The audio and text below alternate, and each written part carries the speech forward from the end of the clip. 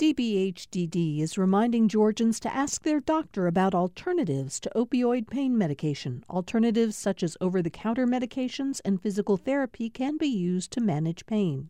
More information at opioidresponse.info. From Georgia Public Broadcasting, this is On Second Thought. I'm Virginia Prescott. June 20th marks World Refugee Day. The UN defines refugees as people forced to flee their native countries because of persecution, war, or violence. Well, today we're covering a variety of aspects of the refugee experience in Georgia. So stay with us throughout the hour to meet students far from their birthplaces who found solidarity through music. We'll also hear about what refugees face from locals who'd prefer to roll up the welcome mat than to roll it out. And we'll explore how refugees in Clarkston, Georgia are proving vital to its economic future. But first, understanding refugee health and well-being. The CDC is funding a prevention research center at GSU. The grant covers several components. One is a new center for community engagement at GSU's Perimeter College in Clarkston. Mary Helen O'Connor has been a liaison between the school and community for years, and she's going to be leading an effort to expand upon that work with the new funding. Welcome, Mary Helen. Thank you so much for having me. So let's look at Georgia's history with refugees. A little varied. Jimmy Carter signed the Refugee Act into law as president in 1980. Georgia's welcomed up to 3,000 refugees annually. About a third of Clarkston residents are from outside the U.S., many refugees. But state lawmakers banned sanctuary cities in 2010. President Trump issued the Muslim travel ban in 2017, effectively halting the refugee program. How have these shifting winds changed things for refugees here in Georgia? Well, I would first say that it hasn't changed the fact that we have a very vibrant, diverse community in Clarkston. We have over 60 languages that are spoken. We have students at our campus and community members from all over the world who live together very harmoniously, and we're very proud of that community. What I would tell you is that we don't have new arrivals coming as often with more urgent needs, but that does not mean that the community members there do not have persistent health, education, trauma-related needs that persist. And so we can look at all sorts of community health indicators that can tell us that we have a lot of work to do. And so a lot of the community health indicators around child low birth weight or educational attainment or socioeconomics tell us that we have a lot of work to do in Clarkston. Well, let's look at some of those. You mentioned fewer refugees. The UN says that the world has more refugees than ever, but meanwhile, the U.S. is taking the smallest number of them in decades. So Clarkston's still a place where they've been millions or many people welcomed. Can you give us a snapshot of who lives there? I have so many friends, neighbors, and students. Some of the most resilient, hardworking, beautiful people that I know in my life. And so we have groups of Somalis and Ethiopians and Afghans and folks from Nepal. I have friends from all over the world, and they bring with them their stories, their culture, all sorts of gifts, special gifts, and their food, which is also another amazing benefit. And, I would say, yes, the rate has slowed, but that does not mean that our community is not growing. So the community is there, it's growing, and it's contributing to the vibrancy and the economic growth of our state. And so it is unfortunate that we are not leading the world in receiving refugees as the global numbers. The UN just released new numbers Canada this week. led, didn't, right? So, yes. And so now there are more refugees in the world than have ever been since records have been kept. Well, let's look at the folks in Clarkston. That's where you're going to be working. The research center that is opening up September 30th, it sounds like. Yeah. So just a couple months, studying and addressing refugee health issues.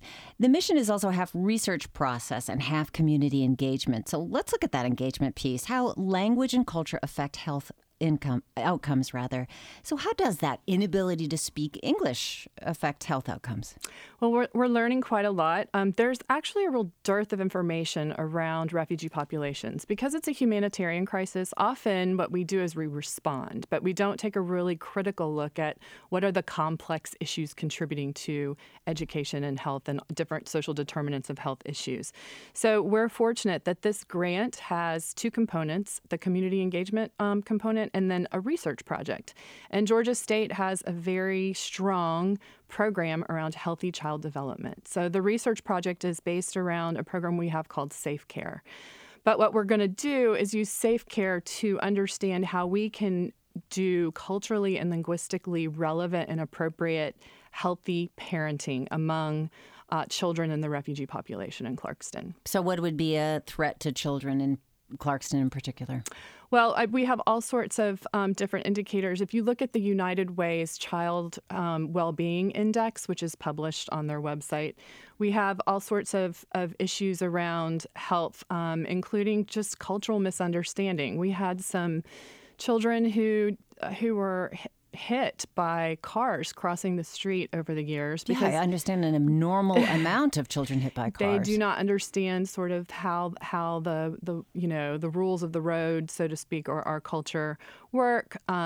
We have other issues, not just with children, but around how do you provide a nurturing and safe home for children? How do you improve the safety in their homes? And what we hope to do is to use people from the community to train them to implement these programs within their own community. So we're not intruding into their space. You mentioned trauma, and I read this morning that the Journal of American Medicine, there are a number of reports that trauma, the long-term effects of trauma of somebody who's removed from their home permanently are very little understood.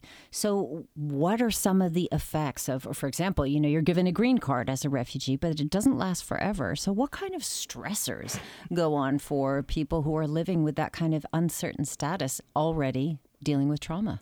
Well, there's that issue, and there's the issue that if you do not learn the language and the culture, you will not become a citizen because you can't pass your citizenship test. But then there's also the fact that we do have the research to show that if you're a parent who's been exposed to a human rights violation or to trauma, that affects your parenting. Mm-hmm. So there are higher rates of substance abuse, higher rates of abuse and violence in the home. And so these are the very difficult, complex issues that we hope to be identifying and learning how to appropriately address from a culturally and linguistically appropriate approach. How about education outcomes? So what happens if you're a student, say, in Syria? I mean, the civil war there has been going on for 8.5 years now. How would that affect the educational or interrupt the education? So many students or many, school-age children will have vast interruptions in their schooling, or they're in schools that are in refugee camps where the resources are very limited. So big gaps in educational experience. Although I will tell you, there's lots of good news. I don't want to focus on just the bad news. We have I have a mentoring program where we mentor refugee students to come to Clarkston. And I just have to tell you that one of my Syrian students, who's only been here 2 years, was just appointed to the president's list. She has a perfect 4.0. Wow. Another Kurdish Syrian student just was elected as the executive vice president in our SGA. He's only been here for 2 years. So overcoming great odds. Yes, and once they get the help they need, they thrive. In fact, sometimes we've got examples of them outperforming native students. So I think that refugees tend to understand that this is an incredible opportunity that they have been given. Less than 1% of the refugees worldwide have the chance to be resettled. So for the very few that come to us, they actually take amazing advantage of the opportunities we have. Okay, so just half a minute left, unfortunately. But in addition to this community engagement work, it's the grant money for research. How do you plan to collect data and research the things that we've been talking about? Well, we've already started doing that in advance of the grant. I think that the idea here is that we are going to create a real academic interest at Georgia State in this particular global issue. It is a complex issue. We should be taking the lead in identifying and solving these issues. Mary Helen O'Connor, Director of GSU Center for Community Engagement, thank you so much for joining us. Thank you so much for having me. I appreciate it. She's a co-investigator on a new CDC grant that expands on her work, funding prevention research at GSU.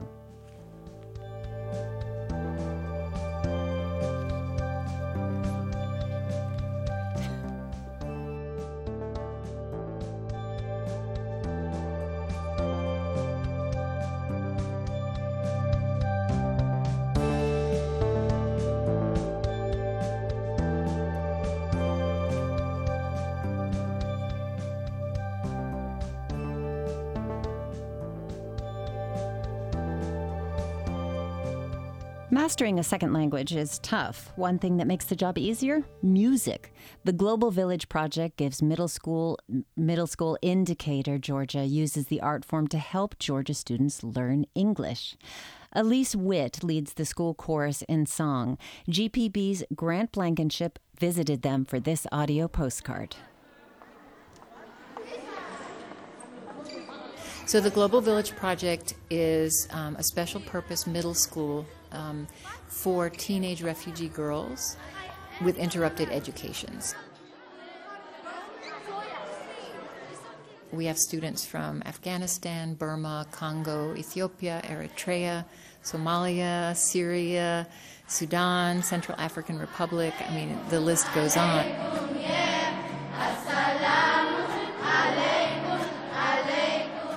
They come to us with most of them with no English. And so we use singing to teach English. And they are going from pre-kindergarten English to 8th grade English in 2 to 3 years.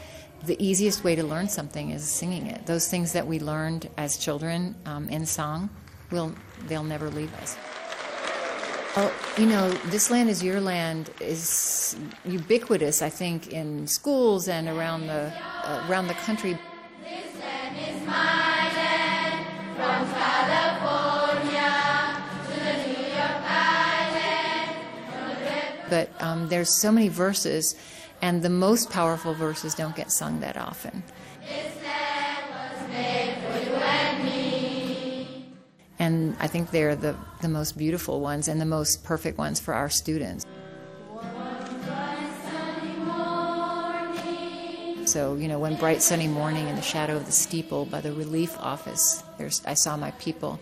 As they stood there hungry, I stood there wondering if this land was made for you and me.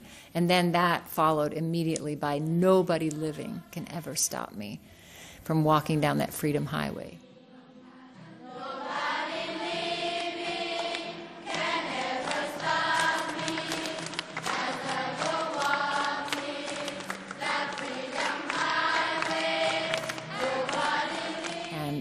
You know, our students, they've come through so much. They're coming from refugee camps, from, you know, escaping war and terror, and for them to be here in a safe place and to sing those words, I just think it's one of the most powerful things ever. It's powerful for them, but I almost wonder if it's not even more powerful for those people in the audience, just seeing their faces and hearing those words.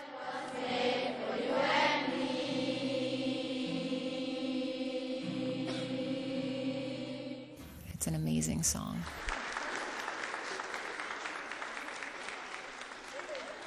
That was Elise Witt and the Global Village Project Choir. This was originally a video postcard, so you can watch it for yourself at gpbnews.org. Now stay with us. Learn what Clarkston looked like before it became one of the most diverse places in the Southeast, and hear how refugees are helping to shape its economic future. That's coming up in about 20 minutes. But next on the show, a shifting take on refugees that is not always welcoming. I'm Virginia Prescott. Stay with us for more of On Second Thought. Let us know what you think. Maybe you live in Clarkston or thereabouts. What has the refugee community added to your experience of living there? And what would you rather not see? You can go to our Facebook page, where our Facebook group is GPB Radio's On Second Thought, or tweet us at OST Talk. We will be back.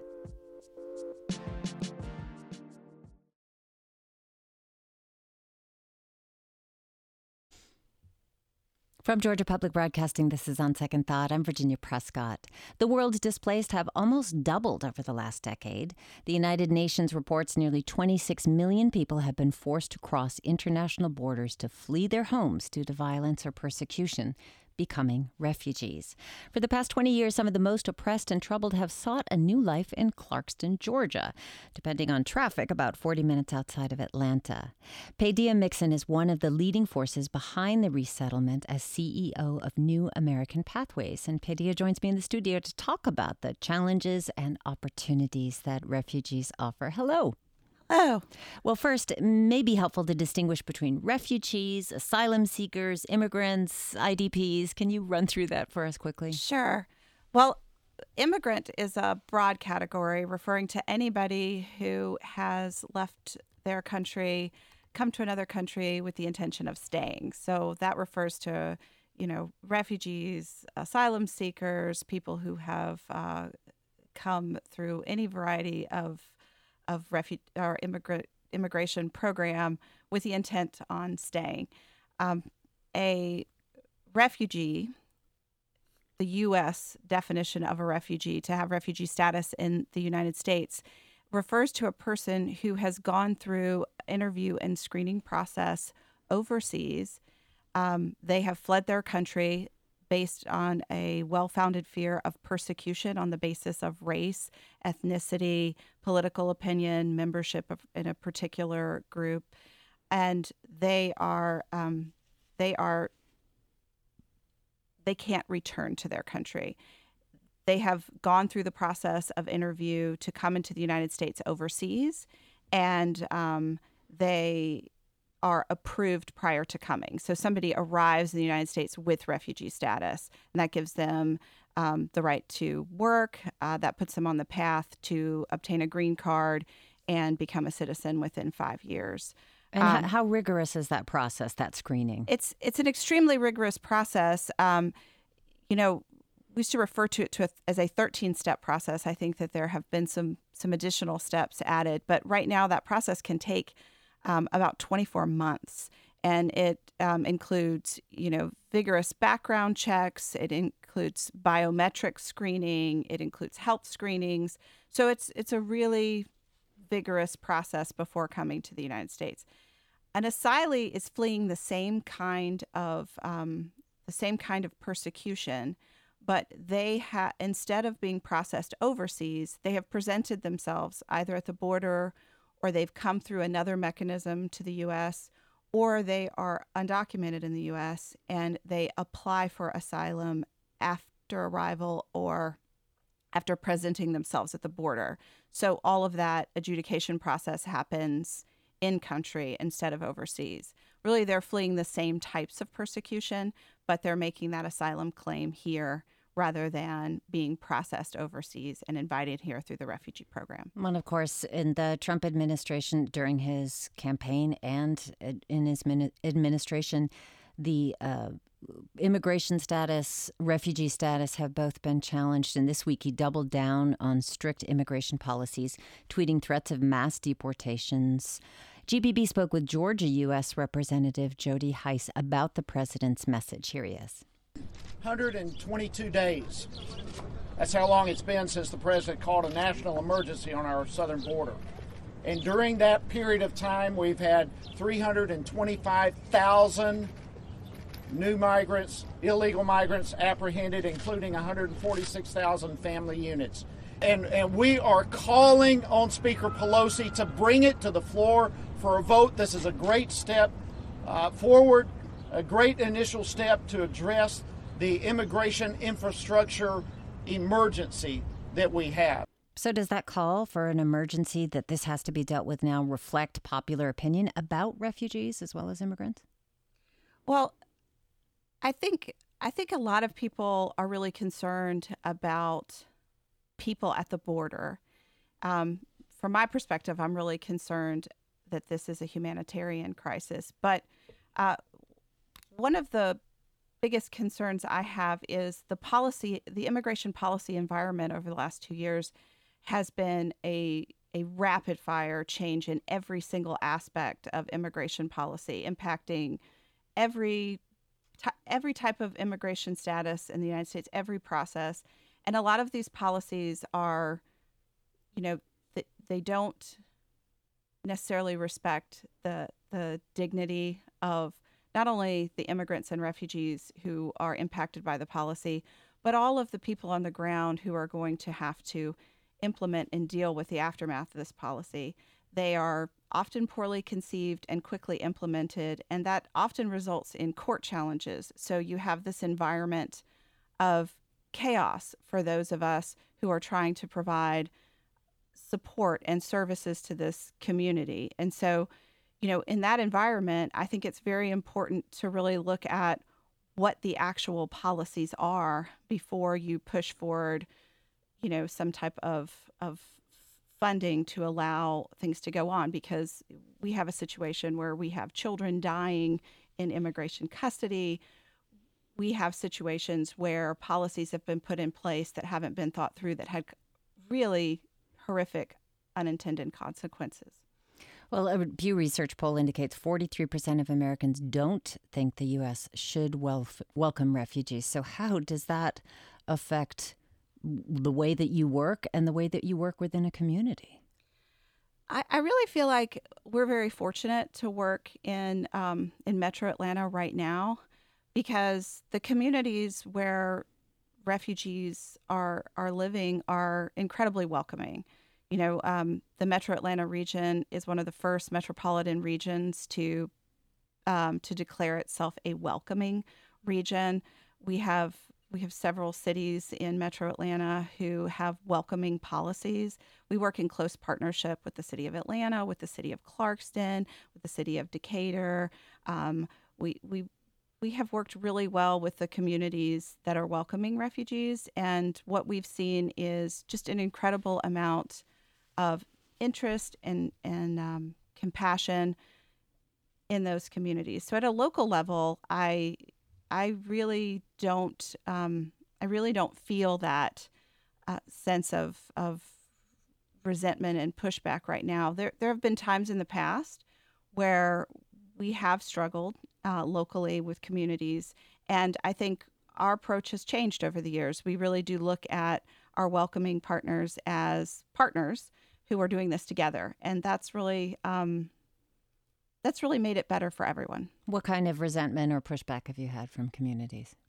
Well, I do think that, we have to acknowledge that when you bring a lot of refugees to a community, you really need to listen to the community. You really need to be supportive. You need to be supportive of the school systems. You need to be supportive with language access issues. You need to help both refugees and the community understand cultural backgrounds and build a bridge and really be an asset and a tool. And I think, there have been times when we weren't great at that. And there have been times when communities weren't really open to us. And so I think we've made so much progress over the last, I would say, 10 years. That's Paideia Mixon. She's CEO of New America Pathways. We're talking with her about her organization's efforts to help refugees with their resettlements in Georgia. And I'm wondering about that. What is the role of a resettlement agency as a refugee enters the United States, or the state, rather? So when a refugee is coming to Georgia, we get about 2 weeks' notice that they're about to arrive. We're the organization responsible for securing and furnishing housing, for meeting them in the airport. We're the first face that they see when they come into our community. And the process of resettlement, and that's the official process that's funded by the U.S. State Department, is the process of welcoming somebody, making sure that their basic needs are met, providing cultural orientation, helping them access community resources like registering children in school, making sure everyone goes to the doctor, helping people get their Social Security card, all those things to ensure a sense of safety and stability in their new community. And that all leads up to a process of helping people achieve financial self-sufficiency. So that's placement in that first job and making sure that they're earning enough to cover their expenses so that they can become financially independent. That's what we refer to as resettlement. Our organization, though, we have a lot of programs that go beyond that. So our goal is to walk on a pathway with refugees from arrival through citizenship and beyond. How long does that often take? So a refugee is eligible to apply for citizenship at 5 years. And so our services are designed to kind of follow people and help them meet those key milestones along the pathway. So certainly in that first, 6 months, those services are very intensive. Then after that, we're really looking at things like helping children succeed in school, helping parents access adult education services, helping people move from job to career, helping people apply for their green card and citizenship and family reunification, and then helping people participate in their communities. We do voter registration and civic education so that when you become a citizen, it's not just a piece of paper, it's a process. You really feel involved and like you have a voice in your community. Well, one of the arguments that people make is that refugees are not productive contributors to society, or, they're not assimilating, they're not learning language. What is your experience, Ben? My experience is that refugees are actually, over time, a real asset to the community. I mean, they start working very quickly. At our organization, 91% of people who are resettled are working and paying their own bills within 6 months of arrival. So they're working, they're paying taxes, they're supporting local businesses from the very start. English language access is a problem because people are working. They have to have English learning resources that work with their schedule. But you have to learn English in order to become a citizen. So there's really an impetus to do that. And I think most of the clients that we serve, learning English is, a really important. And so the thing is to make sure that we're providing resources that work for families. Of course, they have to be able to speak English in order to take the test, the citizenship test. Yes, they do. Yeah. How would you describe the economic impact that refugees have had in Clarkston? Well, I think if you go into Clarkston, you'll see that many of the local businesses that are in Clarkston are it's former refugees who have opened those businesses. And, some of longstanding businesses in Clarkston, when they started, providing the products that refugees want, people shop there, people spend money. I think refugees contribute to the tax base. They, they don't arrive with cars, so they're on foot. So they're really walking and spending money in the community that welcomes them. In Clarkston, what I've seen, and I know you're going to talk to Mayor Ted earlier, and I think he would say the same thing, is that refugees have really invested in Clarkston, and the organizations that welcome refugees into Clarkston, we are also investing in Clarkston. When we spend money on behalf of refugees, we try to spend that money locally in the community. Why do you think Clarkston in particular was chosen for resettling refugees? Well, it has a lot of the things that, you're really looking for. Lots of access to safe, affordable housing. It's a pretty walkable community. It's MARTA accessible. It's close to resources like the health department. We have Georgia State University has campus there. We have Georgia Piedmont Technical College, so English classes, adult education opportunities, and over time, there are a lot of cultural resources there, like places of worship and stores that sell culturally appropriate food that really make it an enduring, place that refugees really want to be. You talked about offering services for people looking for jobs and education for kids, but what about senior citizens, people who are not of working age? What kind of services do you have, or what do they look like for older refugees? So we actually partner with a couple of other organizations to provide services for senior citizens. I think Jewish Family and Career Services has a refugee program, has a program for elderly refugees, and CPAC, Center for Pan-Asian Community, also has a program for older refugees. And the main thing here is, for older refugees, it's about still having a sense of engagement in the community and having opportunities to, interact with one another to make sure that people aren't isolated. Another program that we have that works with elderly refugees is our English at Home program. So we train volunteers to provide English language training in the home for folks who have trouble getting to English classes. The main thing, it's very important to access, to be able to access good healthcare services and to be able to avoid that sense of isolation. It's harder for older refugees to learn a new language and to adapt to a new place. I've got a tweet here from Mr. Gent. I'm not quite clear on what it means, but it's referring to law-abiding citizens. So one of the popular myths, I would say, the numbers do not bear this out, is that refugees are more likely to commit crimes. Can you tell us some of the myths that you have heard or misconceptions about refugees? I mean, we definitely haven't found that to be true. And I think there's a lot of research that shows that immigrant communities are actually less likely to commit crime than native-born populations. And one of the main reasons is even the smallest infraction can jeopardize your ability to become a citizen. I do also think that people are really looking for a sense of safety and security. So that's not something that we, that we've really seen, but certainly there are a lot of misconceptions out there. I think there are a lot of, one of the things that we hear a lot are kind of urban myths about things that have happened in the Clarkston community that we really haven't really seen. Stories about, really ways that mistakes that refugees make or cultural issues that that we really haven't seen. I don't want to make it sound as if there are no issues or problems, but for the most part, this is a law-abiding community that's seeking safety and security in a new place. We see another comment from Mitch Leff on Twitter. Clarkston is a great story. I've been working with the Goizueta Business School at Emory on their Start ME Business Accelerator program, which specifically supports small businesses in Clarkston and Eastlake. Well, good news about that, and hearing a lot of good news from Paideia Mixon. Thank you so much for joining us. Thank you so much for having me. She's CEO of New American Pathways.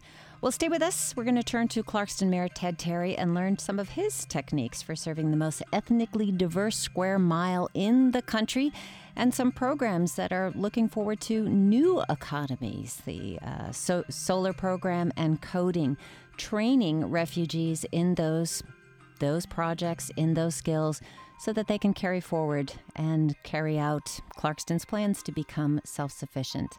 I'm Virginia Prescott. Stay with us for more of On Second Thought.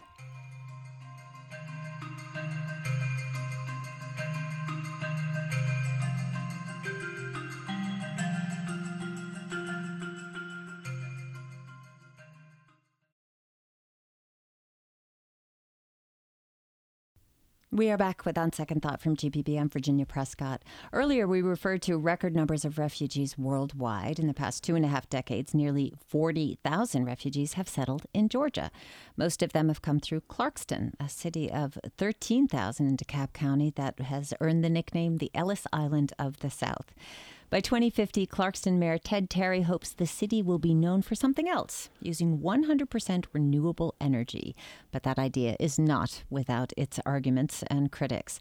Ted Terry joins me now in the studio. Welcome. Thank you so much for being here. Thank you for having me. All right. Lauren Brockett is also with us as Director of Employment Services for the organization Friends of Refugees. She helps prepare resettled refugees for a future that requires skills in coding and solar technology. And Lauren, welcome. Grateful to be here. Well, Ted, starting with you, just over a year ago, Clarkston adopted this resolution that the AJC summarized as DeKalb City, run by millennials, is switching to 100% clean energy. What do you think of that characterization? I think that's accurate. 3 of our city council members are millennials. I'm 36 years old, so I'm kind of like an elder millennial here in Clarkston. But it's exactly right. We joined Atlanta and then most recently Athens as well in being a Georgia city committing to 100% clean energy. But it's not just in words only, it's actually in action. And so we are actually undertaking a community-wide planning process, getting community stakeholders, community input on actually how we will do that transition. And so we have just begun that process in Clarkston this year. Well, how are you going to do that transition? That's a pretty hardy one. That's right. Well, there's a lot of things that cities can do currently with energy efficiency, with their own physical footprints, installing solar, supporting low or fixed income residents with weatherization and energy efficiency improvements that would help lower their utility bills. The best energy, that you can clean energy you can use as what energy you're not using. And so we know that there's at some point in the future, there will be more onus on the Public Service Commission and Georgia Power to help cities like Atlanta, Clarkston, Athens, Augusta, other cities around Georgia meet that commitment to get to 100%. But there's a lot of things that cities are doing right now to start that transition. Well, New York City just this week announced that they're going for zero emissions by, I think, also 2050, but with a lot of restrictions. What kind of things, impact on citizens? What would this mean for them? Well, the way we see it is that it will help lower utility bills, create more jobs, and address the climate crisis and reverse global warming, which is a real concern to the residents of Clarkston. I hear all the time anecdotal remarks from our new American, refugee residents who have some sort of climate story that is part of their larger story. It's not the reason why they are refugees, but everyone has that moment where, in their home countries, there were, natural disasters, agricultural devastation that really wrecked parts of their economy, that exacerbated some of the current conflicts that caused them to go into refugee status. Well, Lauren, to you, as head of the Refugee Career Hub program, you help refugees with professional development and career placement. So I'd love to hear about your solar program. But first, a little background on Friends of Refugees in the Career Hub. Absolutely. So Friends of Refugees has a mission to provide opportunities for well-being, education, and employment for refugees that have been resettled. We work very closely with the other 4 refugee resettlement agencies in Atlanta and have been in partnership with the VOLAGs, we call them, for the last almost 25 years now. Our whole vision is long-term engagement with the community. And so we encourage our volunteers, we encourage our staff to really listen to the community and identify what is it that they're asking for, and how can we meet that need. We have 3 focuses: well-being, education, and employment. So we have an English program, we have a youth-focused program that offers summer camp and after-school tutoring, and then we have a community garden that is able to support the communities that are within that South Jolly Avenue area. And then lastly, we partner with Goizueta Business School, as you mentioned earlier, for the Start Microenterprise program. The program that I'm the director of, the Refugee Career Hub, serves about 2,000 refugees a year, and our whole goal is to get them away from those temporary quick jobs into really career-focused positions. And so part of that is developing new initiatives around what are those future-proof careers. And part of that is solar, another part of it is coding. Yeah, well, let's talk more about that. But first, how many people have you helped actually find jobs in these long-term careers that you're talking about? Oh, yeah. I've worked in Clarkston for 6 years, and I've probably placed over 4,000 refugees in jobs. What kind of jobs are they doing? Yeah, we have a portfolio of about 200 corporate partners, all I would say mostly within manufacturing. We work with the major hotels in Atlanta, as well as some of those warehouses that focus on food preparation. So, yeah. So a lot of different things. Absolutely. So, Ted, for you, many people do oppose refugee resettlement, and they say, it's a drain on resources, on local municipalities, on the national budget. Lauren and others train refugees to contribute to local and national economies. So is it working? Well, our experience in Clarkston has been, I think, a very positive one. And if you look at the last, 35 plus years of refugees coming to Clarkston, indeed aspects of our infrastructure and the businesses are different than a typical small American town. But the patriotism, the nationalism that comes from our new Americans is as strong as you could think from any other, patriot, freedom-loving person that you might encounter who might say they oppose refugees. We call call them New Americans because they are adding, their chapter to this amazing story in America's history. And I always encourage people, if they see something on television, hear it on the radio, don't just believe everything you hear or see. Come to Clarkston, come to a place like Clarkston, and meet a refugee, meet an immigrant. Go up to what maybe your comfort level it is, and just take one step forward. And you might find that you'll learn a lot more than you realized. Yeah. And the numbers don't lie. We did a poll with all of the other refugee agencies and found that there were over 600 corporate businesses in the Metro Atlanta area that hired refugees. And there are also 60,000 new American business owners that contributed, guess how much? I can't even begin. $2.8 billion in revenue in our state. Real numbers. Absolutely. Well, walk us through the Refugee Solar Program, which we talked about earlier, an 8-week accelerator program that provides training in photovoltaic installation. So first of all, what is that? Yeah. I'll talk about some real stats. So within the first 3 months of 2019, the U.S. installed 2.7 gigawatts of solar photovoltaic. And so we're seeing that our society is really thinking through renewable energies. And this is a prime time for us to really be able to tap into that because we want to be able to fill that skills gap. And so we have a partnership with Georgia Tech. And we have a gentleman named Sol Haroon, who is... His name is Sol. Sol. His name, isn't that ironic? I know. He chose the right profession. And he is certified through NABCEP, which is the National Association... the North American Board of Certified Energy Practitioners. And that designation allows him to be able to, in a sense, create PV design, work with engineering and solar companies all over the world to really help them build out these plans long term. And so we talked about the possibility of filling that skills gap that some of the solar companies have in reference to finding installers that are trained. Because we're talking about huge arrays of solar panels in many places across the country and here in Georgia. So what's involved in this 8-week accelerated program? Yeah, so we teach the fundamentals of electricity. We talk about PV design. We also give them something that can be transferable to many different sectors, and that's OSHA.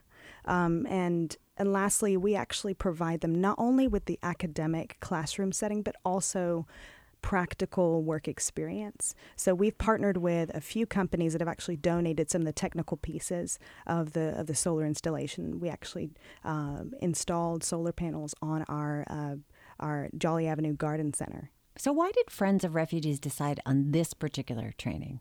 Yeah. So again, we thought about future-proof careers. Yes, we are connected to businesses in Atlanta that want to hire refugees immediately, and we have seen that they have proven to be reliable and resilient, and they do amazing things for, when you talk about HR, I'm certified as an SBHR, and one of the biggest questions I always get is, tell me about some of the turnover rates, the attrition rates, and we're seeing that they're completely flipped. We've got companies saying, you know what, we actually went from 90% turnover to now 10% after hiring refugees. And so we know that they've proven to be great workers, but we want to move them out of that minimum wage. We want to move them out of that $10 to $12 an hour and really get them on a path to be able to get out of that poverty cycle. You did talk about some of the partners in this, but who's hiring now in the solar sphere? That's still emerging. We've had a great partnership with Alternative Energy Source. The irony in that is the founder of the Refugee Career Hub, Adam Hoyt, now works for AES. And so he was able to garnish that relationship, and they've hired several refugees. Lauren Brockett, she heads up the Refugee Career Hub in Clarkston. We're learning a little bit about the training programs in photovoltaic installation in particular. Also with me, Ted Terry, Mayor of Clarkston. Mayor Ted, it is sometimes called the Ellis Island of the South for its generous welcome of refugees. Now, Ted, because Clarkston hasn't always had such a strong infrastructure of support for refugees, you said before that political leaders in particular weren't always welcoming, right? Could you talk a little bit about some of the rough patches? Well, the year I ran for mayor in 2013, there was a year-long moratorium in place at the request of the then mayor and then Governor Nathan Deal at the time to ask that no refugees were resettled in the city limits of Clarkston. And so part of the campaign that year involved, are we going to continue to have that moratorium, or are we going to take a more open, welcoming, compassionate approach? So you both make the case that refugees who come through Clarkston have had great success integrating into business, acclimating to the United States. What makes Clarkston in particular this model of resettlement? Well, I like to consider that Clarkston is sort of like a starter city.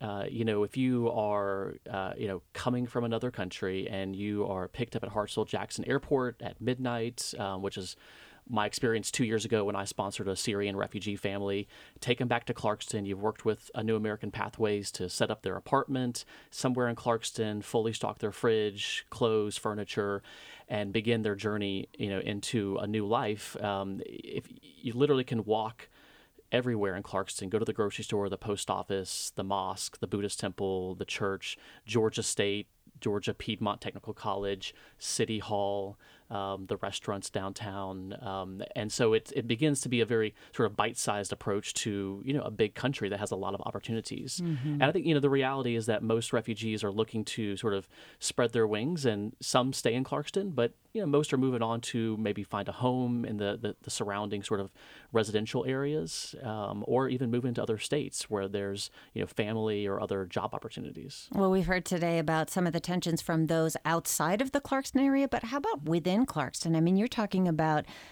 sometimes ethnic populations that were, in opposition to each other in other countries. What does that feel? How does the meld work in Clarkston in particular?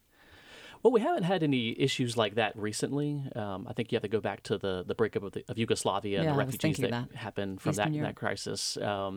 But it is interesting. You'd think that if you had, Muslims, Christians, Buddhists, Hindus all sort of living in proximity to each other, going to the same schools, walking the same streets, that isn't there, religious strife happening? And, I don't really have the answer of why that is. It just hasn't happened that way.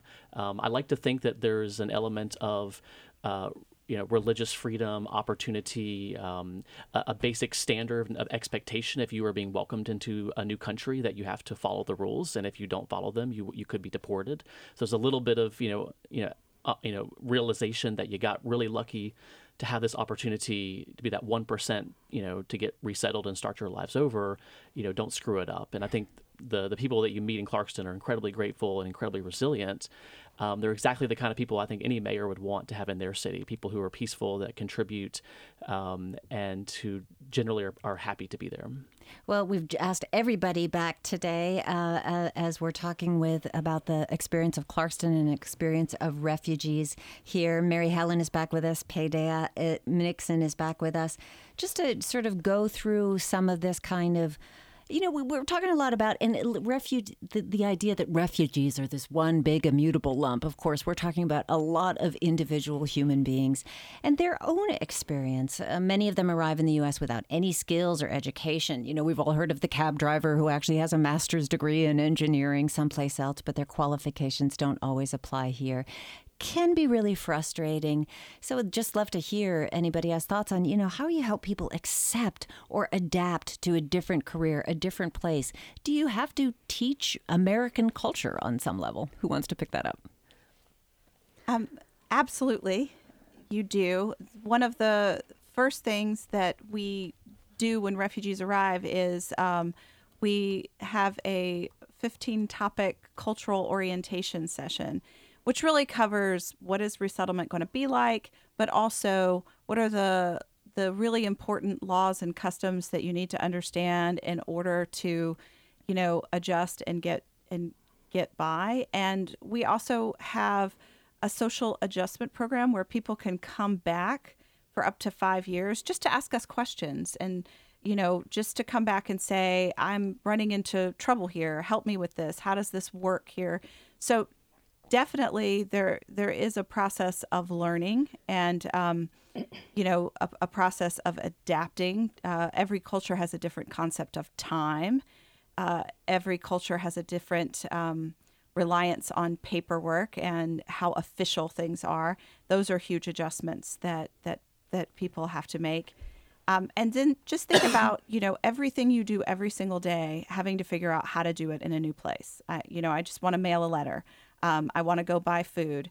I want to take the train downtown.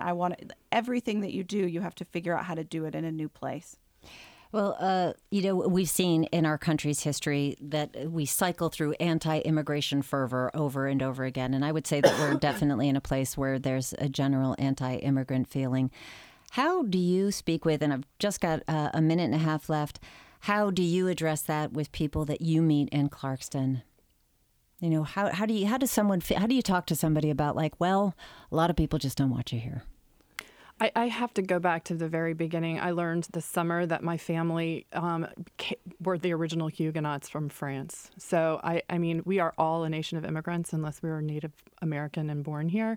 And so I think it's critical to the identity of our country that we understand and realize we all came from somewhere else. And in most cases, we were fleeing persecution and just looking for a safe place to live. Another thing I want to add is that I teach thousands of students.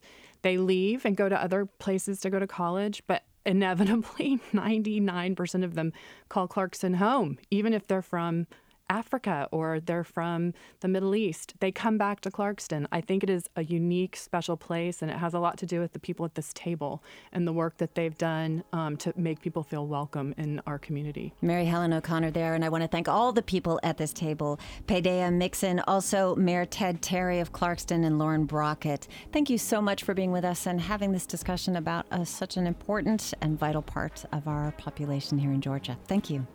Thank you. Well, that's all we have time for today, and big topic to discuss. And thanks so much to our guests to help us break that down. We'll be back with more of On Second Thought tomorrow. This is Virginia Prescott from GPB. Hi, it's Terry Gross, the host of Fresh Air. We bring you in-depth, long-form interviews with actors, directors, musicians, authors, journalists, and more.